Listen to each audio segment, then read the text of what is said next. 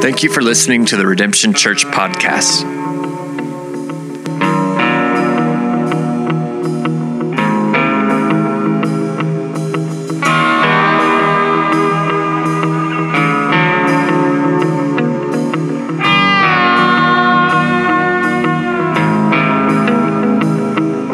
For more information about Redemption Church, please visit redemptionokc.com. You can stay up to date on sermons by subscribing to our podcast on iTunes. Thanks again for listening. Well, like I mentioned earlier, I've been in Ecuador. I was on a mission trip with some people from our church, as well as a Ecuadorian mission team, and just have really good time. Really good stories. Worn out. We worked really hard. Saw some really cool things. Intersected with some really unbelievable ministries to see the way God is working. And if there's one takeaway I could give you from just as I was thinking about, there's a bunch of them, but one of the takeaways I might give you is you can make a difference. And I just was amazed as I watched over the course of a couple weeks how individuals who are faithful, who stayed put, who continued to invest their life, who continued to give. Then they went through ups, they went through downs, they went through hardships, they saw God work. But God is continuing to flourish His church all around this globe. And I got to see little pockets of people in the country of Ecuador where faithful people have partnered with faithful servants, and those individuals are making a difference in neighborhoods and in communities and in little parts of that country, where they're really transforming lives and making an amazing difference. And man, I just came back and was thinking, man, what would 10 people whose hearts were wholly surrendered to the Lord, what a difference would that make in our city? What if 100 of us had hearts who were wholly surrendered to the Lord, and what a difference that would make in our city and ripple out throughout the rest of our country and really throughout the world. And it's happening. It happens over and over, and God's been doing it for 2,000 years, and we get to join in to partner with that. And so, man, there were good things that I saw. I also saw some things that were sort of humbling for me personally. Can I tell you one funny story? On our first day in Ecuador, on our first meal that we shared together with the team, we gathered around in this little room, and there was an area where they were doing a bunch of kids ministry, so they had a bunch of kids equipment, and we all were grabbing up our food and trying to find a place to sit as we were kind of down in this food really quickly between seeing patients and all the other things that were going on this mission trip. And I grabbed some food up, and I went over, and there was a little space between two people, and I went over and plopped myself down on this little plastic kids table. And you starting to visualize what's going to happen here? I'll just say it did not slow me down at all. Like when I went down, I just went right to the floor. Table shattered, went everywhere. My first impression with these 20 people I was going to spend the entire week with was me splattered on the ground, food everywhere, and a table that people who don't have a whole lot had for little kids to play with, shattered and scattered all across the floor. It was one of my better moments. Way to make a good impression with some good friends, right? So I learned an important lesson here, though. First, don't sit on stuff that won't hold you up. I say that jokingly, but I also say that seriously. That you can't lean on something that is not strong enough to hold you up and expect good results. You know, our trust is only as strong as the thing which we are trusting. You realize that in our faith, it's not the amount of our faith or the quality of our faith or the emotion behind our faith that actually causes us to stand up. It's the thing that we put our faith in that causes us to stand up. And if we make a poor choice, and if we put all the weight of our life on something that can't bear the weight of our lives, then you're going to end up looking foolish like me, scattered on the ground, embarrassed about all the things that happened after leaning on a flimsy object of your faith. So today we're going to be looking at the book of Proverbs. If you've got your Bibles, you might turn to Proverbs chapter 3. We're going to look through really the first 12 verses, just the first section there in Proverbs 3.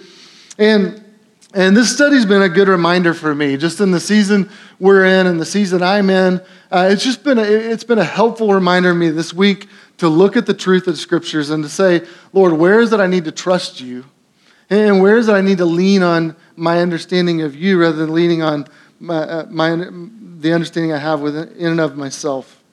I hope it'll be encouraging for you too. Verses 5 and 6, these really are kind of the most famous verses in the entire book of Proverbs. They're kind of the North Star of our spirituality, and so very important verses here. Proverbs chapter 3, starting verse 1. It says, "My son, do not forget my teaching, but let your heart keep my commandments. For length of days and years of life and peace they will add to you. Let not steadfast love and faithfulness forsake you. Bind them around your neck.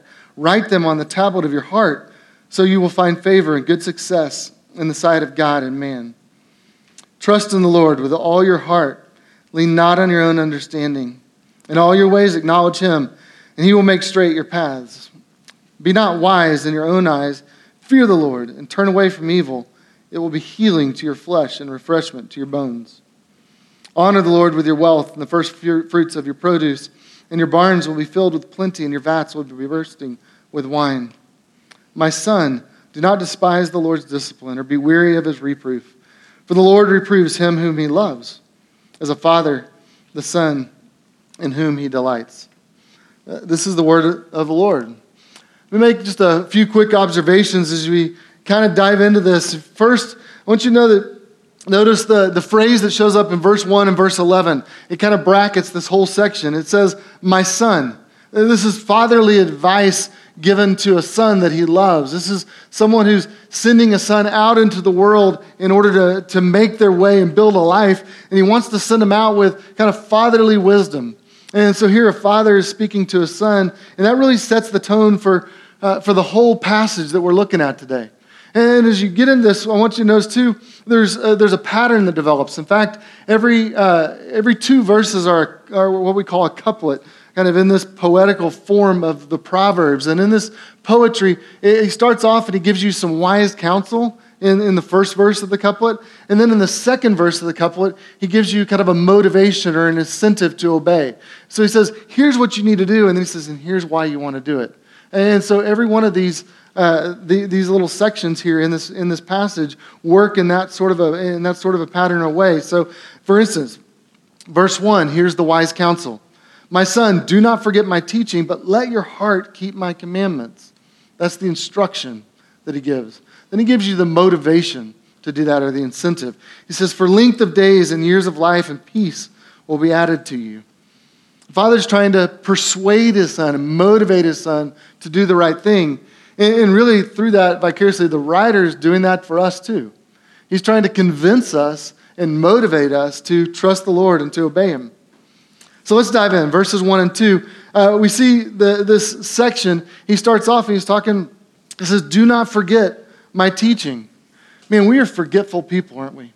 Parents with kids, how many times do you have to tell your child what their chores are? You're like, "Hey, didn't I tell you to do the dishes today?" You get a couple hours later, it's like, "Hey, have you done the dishes yet?" "Hey, did you get to the dishes?" And it's like, "Oh, no, I will," right? Because we're just forgetful. And we see that in our human parenting, but we're also forgetful spiritually. I mean, how many times do we hear a sermon and you walk away and you're like, "Man, that was really helpful." And by the time lunch gets here, you've already forgotten what it was we talked about. And someone goes, "So what was the sermon about?" And you're like, "Oh, man, I don't know." How many times do you get up in the morning and you have a devotional time, you spend time in the Word, and you get all the way to traffic on the way to the office, and your sanctification begins to unravel because you've forgotten everything that matters in life about that quickly when someone cuts you off?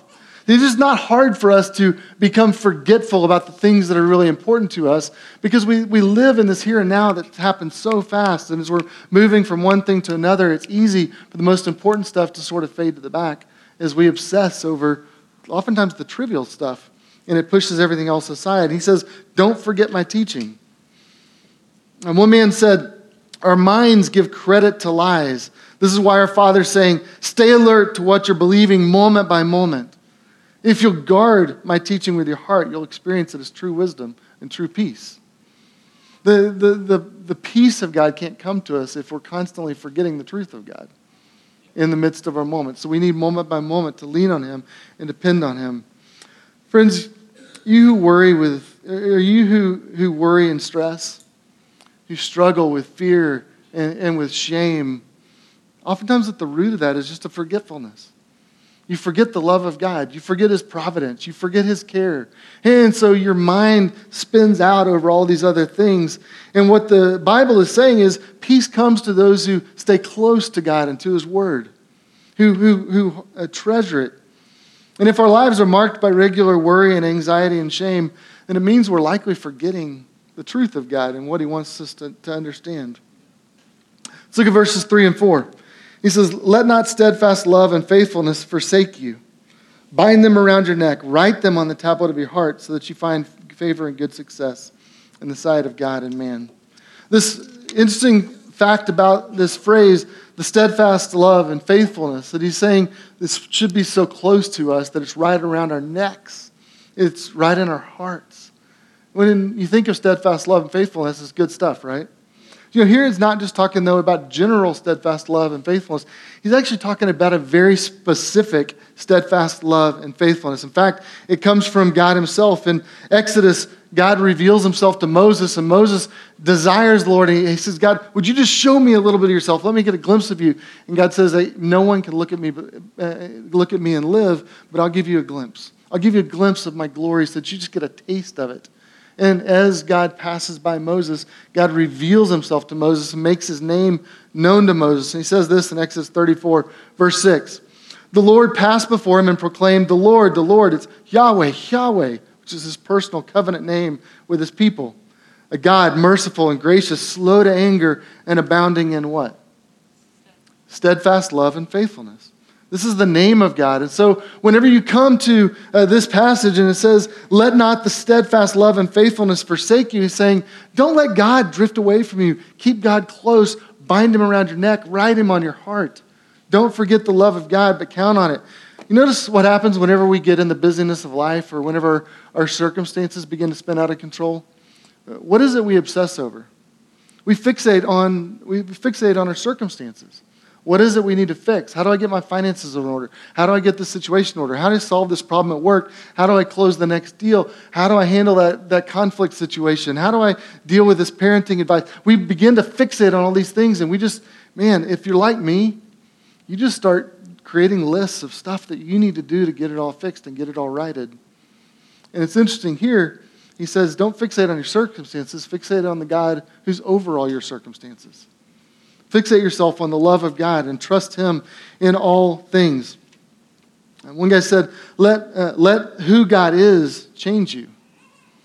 Let the person of God, let the character of God, let the promises of God actually change your heart and reorient and recalibrate your life. He says, bind them around your neck, write them on the top of your heart. He's really saying glory in them. Meditate on them. Think upon these things. Orient your life around these things and act according to them. What did it look like for you this week, even just to think through, how do you make God's love the loudest voice in your life? Just as you get to Monday, as you get to Tuesday, as you get to Wednesday, you're going to have all these voices. You're going to have voices on social media and voices on the news and voices at work and voices from your supervisor and voices from those that work for you and voices from crazy neighbors and crazy uncles. And you're going to have all these voices in your life. How is it that you could elevate or turn up the volume on the voice of God and allow His love to be the loudest voice in your life? When that happens, it's going to reorient us. That's why we get to verses 5 and 6. He says, trust in the Lord with all your heart. Lean not on your own understanding. In all your ways acknowledge Him, and He'll make your paths straight.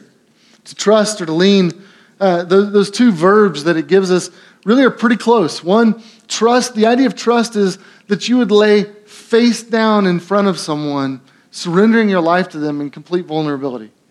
It is the idea of trust. That you're willing to put yourself before them and say, look, I have nothing to hide.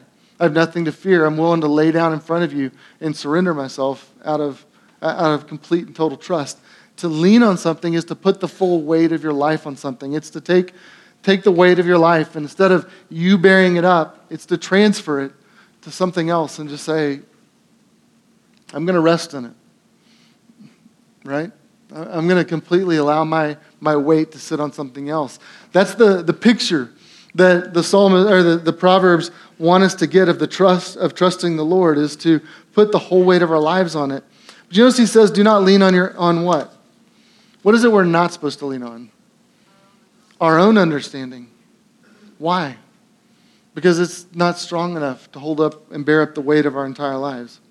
You know, it's interesting. If you compare the answers that the world gives and the answers the Bible give to how people find the good life and how it is we are to live well, it's not hard to see that these two things are at odds oftentimes. That there's some conflict in the way in which we are to approach the life. Our world says we find it in being ourselves. We find it in casting off all restrictions and operating in total freedom. The world says we find ourselves in the good life by running full bore into everything our lives desire and everything we want. And so it says, man, if you feel like you desire something or you feel like you're made in a certain way, you ought to run headlong into all that offers you. But really, self is at the center of the universe. But the Bible says the good life is found around trusting God. This is lean not on your own understanding, but lean on the Lord and trust Him. That's how we find peace and strength and joy in the world over the long haul. Ray Ortlund says, and just as we think about this idea of leaning on our own understanding versus leaning on the Lord, trusting in what God says versus trusting what we feel or what we think. And it's an important thing to understand. And there are different ways in which we can make mistakes there. There's a religious way and there's an irreligious way that we can spin ourselves out in the wrong direction. First, let's look at the religious one. Ray Ortlund says, so much American religion is not about who God is. So much American religion makes us the immovable ones, the center around which God orbits. American religion is not about us changing and repenting and adjusting to who God is. It's about God making us feel better about ourselves without having to change. So you can find all kinds of preachers and writers and bloggers and podcasters and things out there that will tell you that you're at the center of the world and that God is here to make your life better and to affirm your life and to encourage you in all the things you naturally want to do. And yet you look at the Proverbs and it says, lean not on your understanding, but trust the Lord and He will make your path straight. You see, there's also another irreligious way in which this can spin out, and that's a whole different segment of our population. And some of you may fit more in that camp, where you consider yourself more of the so-called progressive group that is going to, that really is discarding religion, and just says, look, I don't need God's affirmation. I don't believe there's a God out there that cares what I do. I think it's up to me, and I'm a self-determined being. And so in that, I think Romans 1 speaks to that. And I want us to read just a few verses out of Romans 1. Romans 1, beginning in verse 21.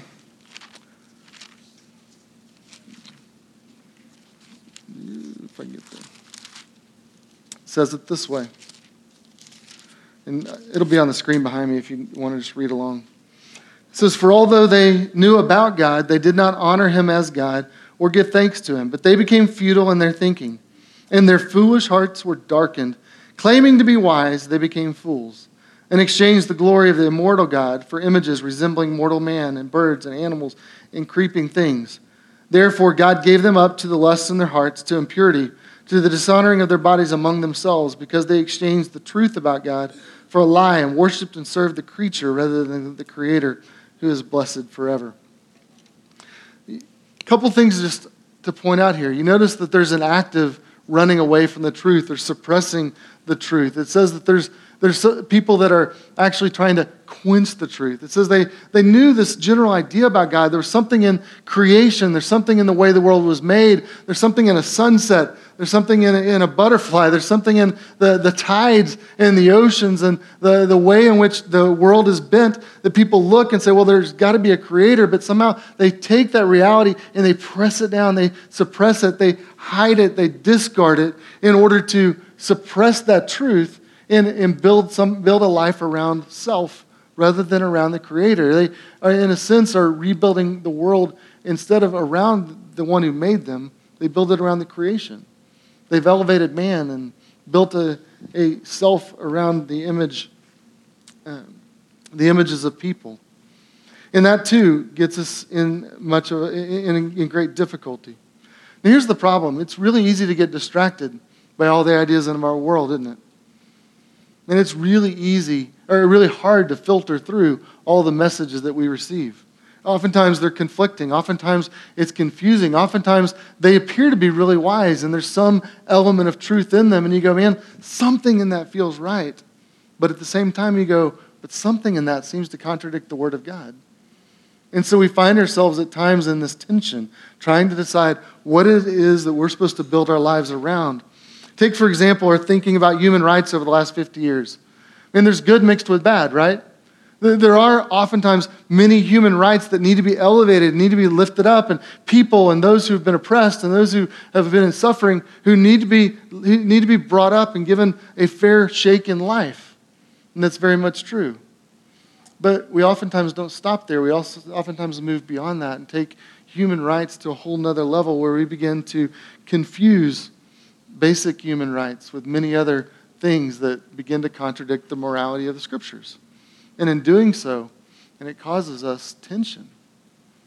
And I think what we have to recognize in this passage is that many of us have bowed down, or many in our world have bowed down to the God of self and individual rights, and it's led to all kinds of foolishness in our world. It's a confusing place to live. There's times when I look at news reports and I scratch my head and think, man, we've lost our minds.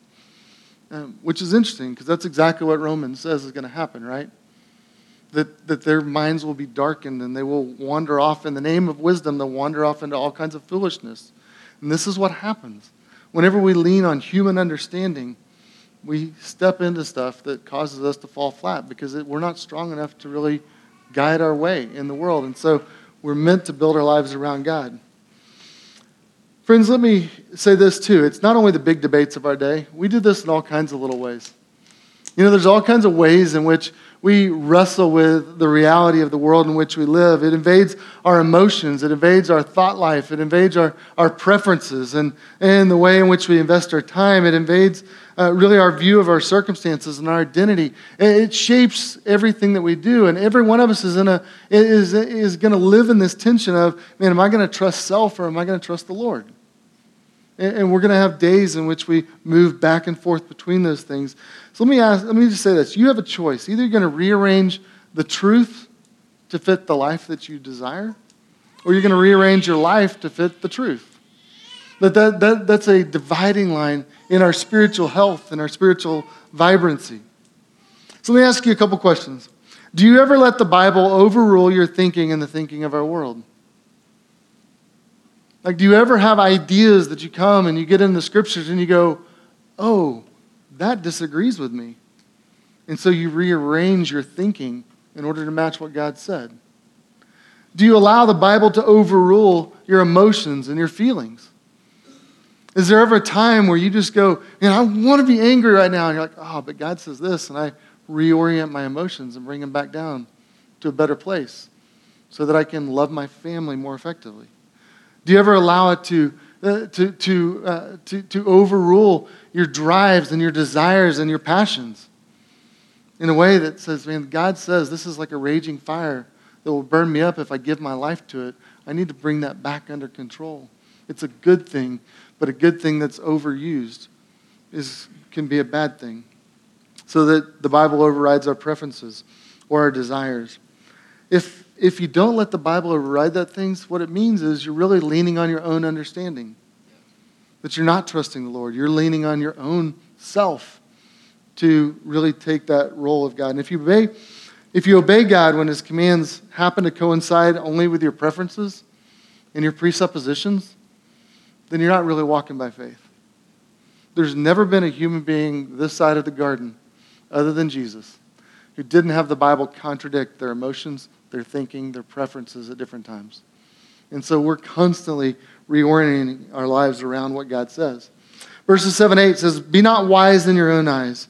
Fear the Lord and turn away from evil. It will be healing to your flesh and refreshment to your bones." Friends, God's not holding out on you.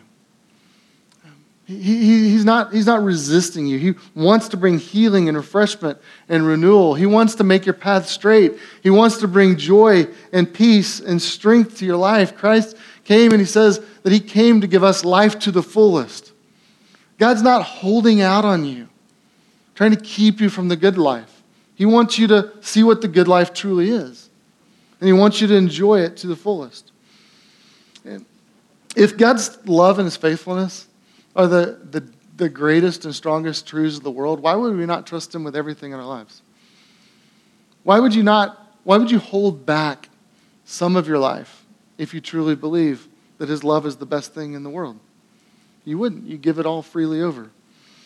And so he says, trust the Lord with all your heart. In all your ways, acknowledge him. He's saying, hold nothing back. To acknowledge him is really to be aware of him, to have fellowship with him, to engage in a relationship with him, to be aware of his presence moment by moment by moment, that you're acknowledging, man, God is here. Man, God is good. God loves me. God is over my circumstances. God is engaged in the here and now. God knows what's happening in my life in this moment, and in this moment, and in this moment, and in this moment. And you go through your day acknowledging the Lord's presence in all things. And my concern for us is that we really aren't enjoying life as much as God wanted us to. That somehow, because we lean on self, what happens when we lean on self is it increases our worry, it increases our anxiety, it increases our stress, it increases the pressure we have to perform and make every right decision and every right thing. Because we're not free to just trust the Lord and trust that he's got our best in mind. The first time I did a ropes course as a kid, I had this mistaken understanding of the way in which that little ropes course world worked. And as I was doing this ropes course, there was a gal, and the rope that I went on went up to a little pulley, and then it went down, and there was a gal that, I don't remember what age I was, but I was kind of high school age, but I looked down at this girl, and she was there to pull my rope along to make sure it kind of went with me and stayed out of the way. Somehow I got in my head that she was holding me up. And that if I slipped from this ropes course and fell, this little girl was going to have to balance me and hold me. And that all of my security and all of my safety on that ropes course was connected to this little girl that looked like she weighed about half of what I did. And that was really what I had to depend on and count on. And so guess how I operated in that ropes course? And I was like this. I was doing this the whole time. And when I got done, my forearms, I was like, I don't think I can pick up a cup of water. Like, I was in so much pain. I was so tired and so exhausted because I just thought, I don't want to die. And so I'm holding on for dear life. And here's the thing. I think some of us approach the spiritual life that way. That you're leaning on your own understanding. You think all the weight's on you. You think if you let go of the rope, you're going to fall. You think if you don't do everything just right, you don't have a chance. And so you're doing life like this, just clenched, hanging on. And then God's going, man, I got this. See, the reality was I was in a pulley. I could have just jumped off and dangled and been totally fine, and nothing was going to happen. But I was living in such a way that my life was shaped more by fear than by reality. Friends, do you feel like you live that way sometimes? That you come up to a bump in the road at work, and you do this because you're afraid that it may not work? The whole time God's going, man, I got you. You come up to a conflict in marriage and you don't want to say I'm sorry because you're like, if I give in, she might, or he might, or, and you start doing this, and God's going, man, I got this. Why don't you move first? Why don't you go and reinitiate conversation? What keeps you from that kind of trust? I think God wants us to live in those places with full trust in him. Verses 9 and 10, he gives us an example, and he really just goes to one area where we all struggle with this at different levels, but it's a common example, and he's just saying, and here's one way this might work out in your life. He says, honor the Lord with your wealth and with the first fruits of your produce, and then you will have plenty. It's just an example of life. To know God in your financial ways is to honor him with your money, to put him first. Man, it's so fascinating to me when I talk to people about this, how much, we can do this math in our head and work it out and go, and I know how I'm going to make this thing work, and I'm going to do this. And the Bible, we get uncomfortable talking about it, but the Bible's really not confusing. It's not complex math the way the Bible talks about some of this stuff. It's really pretty simple, but we can justify all kinds of things in the way in which we operate. But as it says, honor God with your wealth, it really could be honor God from your wealth, meaning not just that you manage it well, but that from your wealth, there's a way in which you honor the Lord in the way in which you operate.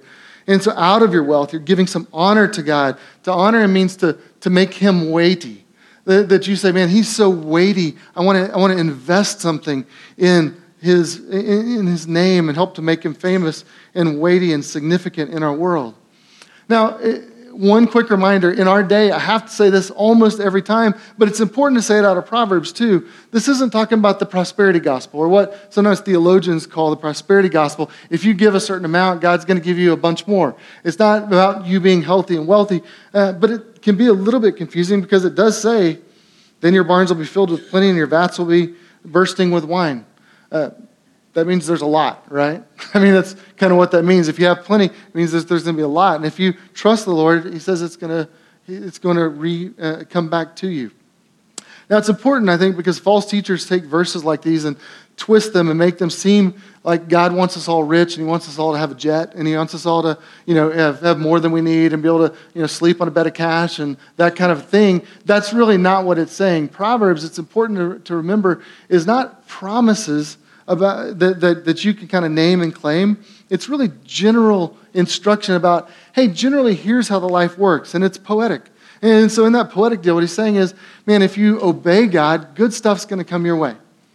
That really is the intent of the way in which he's describing that. And you really see that in the other sections as well. He says you're going to have favor with God and man. He says that you're going to, in verse 4, you'll find favor and good success in the sight of God and man. Verse 2, for length of days and years of life and peace will be added to you. There's a general pattern. What he's saying is, if you obey the Lord, then the world's going to work in the way it should most of the time. And in the end, not always and not in every circumstance, but in the end, God's going to bless you in the way in which he responds to your obedience. So let's look at, if you continue and just begin to look at the last section here, verses 11, 12. He comes back and says, my son, do not despise the Lord's discipline or be weary of his reproof. For the Lord reproves him whom he loves, as a father the son in whom he delights. Because God loves us so much, he's saying he's always at work behind the scenes of our lives to help us learn to trust him more. He sends us wake-up calls sometimes in the circumstances of our lives to say, hey, you might be depending on self here, and maybe this is a place where you need to learn to trust me a little bit more. And so God is constantly working. The Bible often refers to this as the discipline of a healthy father. Just like we offer correction to our children, not for their harm, but for their good. Our Heavenly Father offers correction and discipline for us, not to harm us or belittle us, but so that we would trust him more and we'd experience more of the life he wants to give. But let's be honest. How many of you love discipline? You're like, oh man, give me some correction. Like I need a little. None of us love discipline at the moment. It's always experienced like hardship. It's always a frustrating thing when we're in the midst of it. And so that's why I think it says, as it comes to the end of this passage about trusting God, is sometimes it's going to hurt a little bit to learn to trust him more. You're going to go through some hardship in order to realize, man, I need to surrender some of my own understanding and depend on him a little bit more. Notice he says, do not despise it or be weary of it. See, to despise God's discipline or to be weary of God's discipline both show an absence of trust. They both show a void or a lack of trust. To despise it is to reject it. What happens when you despise something? What emotion do you think of there? Hate, anger, right? Bitterness. It's something that because God's disciplined you, any of you ever felt that way before? Because you're experiencing a season of correction or discipline and your circumstances aren't going the way they are, and God's getting your attention, that you just get mad at the Lord? You just get angry? You're just like, hey, enough of this. It says, do not despise it. Resentment, bitterness, frustration can sometimes give us hard hearts. It can harden us. So instead of softening us so that we trust the Lord more, it can harden us so that we resist him. Then to be weary of it is to shrink from it. If to despise it is kind of this aggressive, active attack mode, to be weary of it is more of a passive, like, I'm just going to shrink back and I'm going to be afraid and just receive it as a negative thing. So for one, and really that brings more fear, discouragement, anxiety. We're weary of his reproof, which kind of makes us, we're kind of dependent and soft. So if one made us hard, this one makes us really soft. There's just no strength to our lives to stand up under it. And there's a balance that's needed between the two. See, most of us tend in one direction or the other. Do you know which one you are? When circumstances don't go your way and God's getting your attention, are you the kind that gets mad and wants to go be aggressive towards God and you despise it? Or are you the one that just gets kind of sad and sappy and you begin to feel despair and you're just like, oh, life's not worth living? See, we probably go in one direction or the other, and it's good to know which side you fall off on so that you can self-correct and come back in the right direction. Hebrews 12 says this, because neither of those are healthy responses. Hebrews 12:11 says, "For the moment, all discipline seems painful rather than pleasant, but later it yields peaceful fruit of righteousness to those who have been trained by it." See, this is the word we get trained by it is the word we get gymnasium from. What it means is sometimes God is your personal trainer putting you through a workout. And he wants to strengthen you for life. And so he's putting you through circumstances that really they're exercising your faith. What happens when you exercise? They break you down in order to build you up, right? You get stretched and something begins to get broken down and begins to unravel so that it can be built back up and become stronger. If you've ever been through a real workout, there's a reason you're sore on the other side. Spiritually, it's the same way. That sometimes we have to be broken down so we can be built back up. And that's what God's discipline does for us. And here's what I want you to see. When we trust the Lord, when we're not leaning on our own understanding, we face this difficulty. Let me just give you some results it produces in us. We understand the reasons for the discipline. We acknowledge it as God's grace to us. We see it as God's provision to change us. We wait and understand until God really makes known the purpose. And we draw support from the seal of our adoption, the Holy Spirit. See, God's discipline means that he's working to help us mature and grow up in the faith. And what we've learned in theory, we begin to put into practice experientially.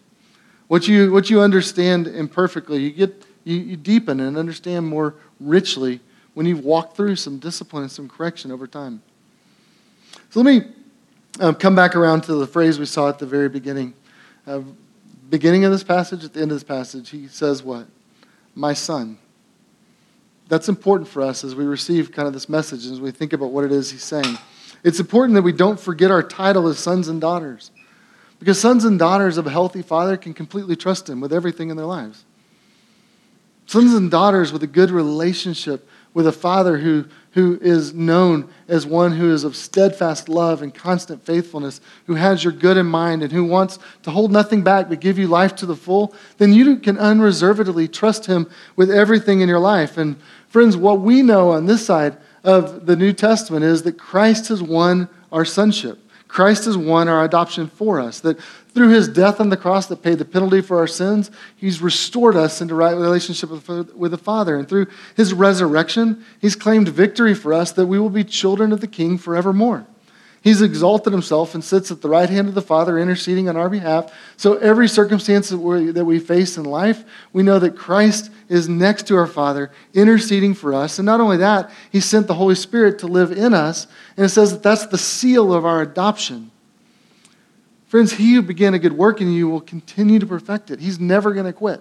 He will never leave you nor forsake you. You are completely secure as sons and daughters of our Heavenly Father.